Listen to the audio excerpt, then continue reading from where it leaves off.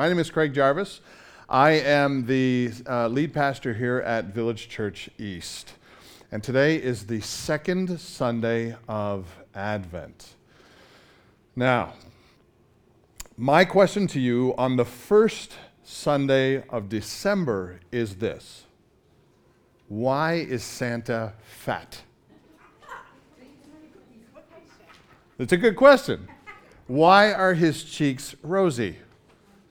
Why is he so jolly? Why, when he laughs, does his belly jiggle around like a bowl full of jelly? Why is Santa in the condition that he is? Yeah, you ever think about that? I know some of you that know this probably think, well, it's because this is how Coca-Cola. Did you know? I don't know if you know this, but this is the figure that Coca-Cola came out with way back in, I think it was the 20s or 30s, early 1900s, in order to sell more Coca-Cola. They came up with this figure of Santa Claus. So here's how we're used to seeing Santa. Now, if Santa did not look like that, it would be very difficult for kids to come up to him and tell him their heart's desire, don't you think? You've got to make Santa look somewhat welcoming if you're going to get kids to come up and share their deepest desires with him. Santa Claus is constantly portrayed with this unending barrage, this unending tools, storage bins of stuff. And if you want something from him, all you have to do is ask. And Santa will do everything that he can. He has such a gracious and warm character that he would do anything he can to make sure that your wants or even your needs are supplied. And so he looks welcoming, and he is welcoming, and he is just a jolly good fella. Question number 2, why is he not thin with a protruding chin and a mole growing out of his cheek? Why does he not look like this? Why is it that he doesn't have the mole on his nose and wears disheveled clothes and he's bald with a raspy, deep voice? Why doesn't Santa look like Scrooge? It's an honest question. Could it be that Scrooge is not nearly as nice as Santa? Well, we certainly portray him that way with his demeanor. Santa is portrayed with a loving, warm, welcoming character for a reason. And the reason is this: you, me, we are meant to see Santa as a welcoming character that we can come and tell anything to. And he will listen to us, and he will do everything he can to supply us with anything we could ask him for. We even love Santa enough to write songs about him that he might even watch us while we're sleeping. Now that's creepy. Think about that. Like, how would you like to wake up and your wife staring over you, watching you while you're sleeping, right? Creepy.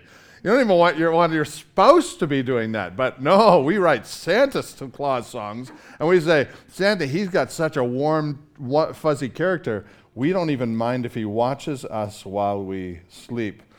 Our psychological makeup is made up so that we respond well to a warm, welcoming, jolly kind of character. Now, in the ancient world, the gods that the ancient worlds had were portrayed just like Scrooge. They were unpredictable. You approach them with caution. They were vengeful. You approach at your own risk. And sometimes when we painted pictures of God, we painted him in the same context, as a vengeful, angry, ticked off being in the heavens who has a very short fuse. And sometimes we even think about God like the ancients thought about their gods. We do not portray him like Santa Claus. Now,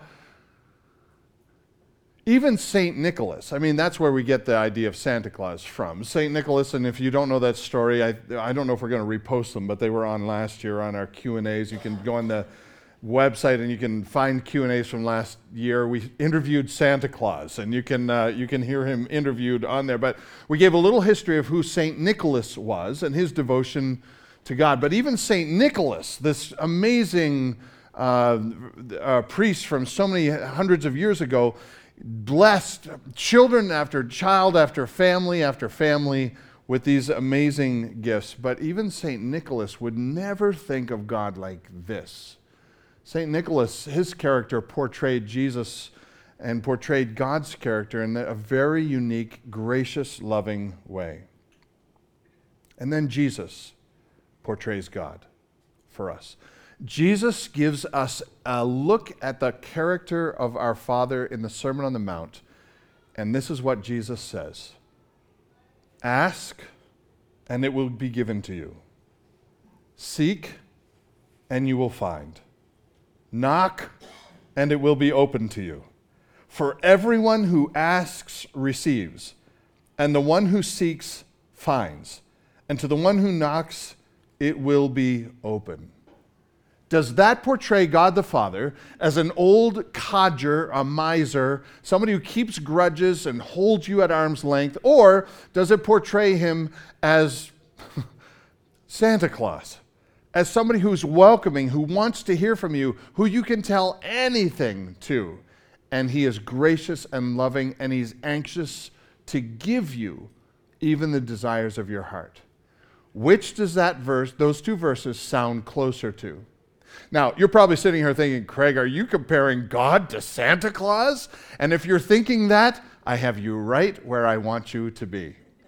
Because Jesus' audience this day in the Sermon on the Mount would have heard these words exactly the same.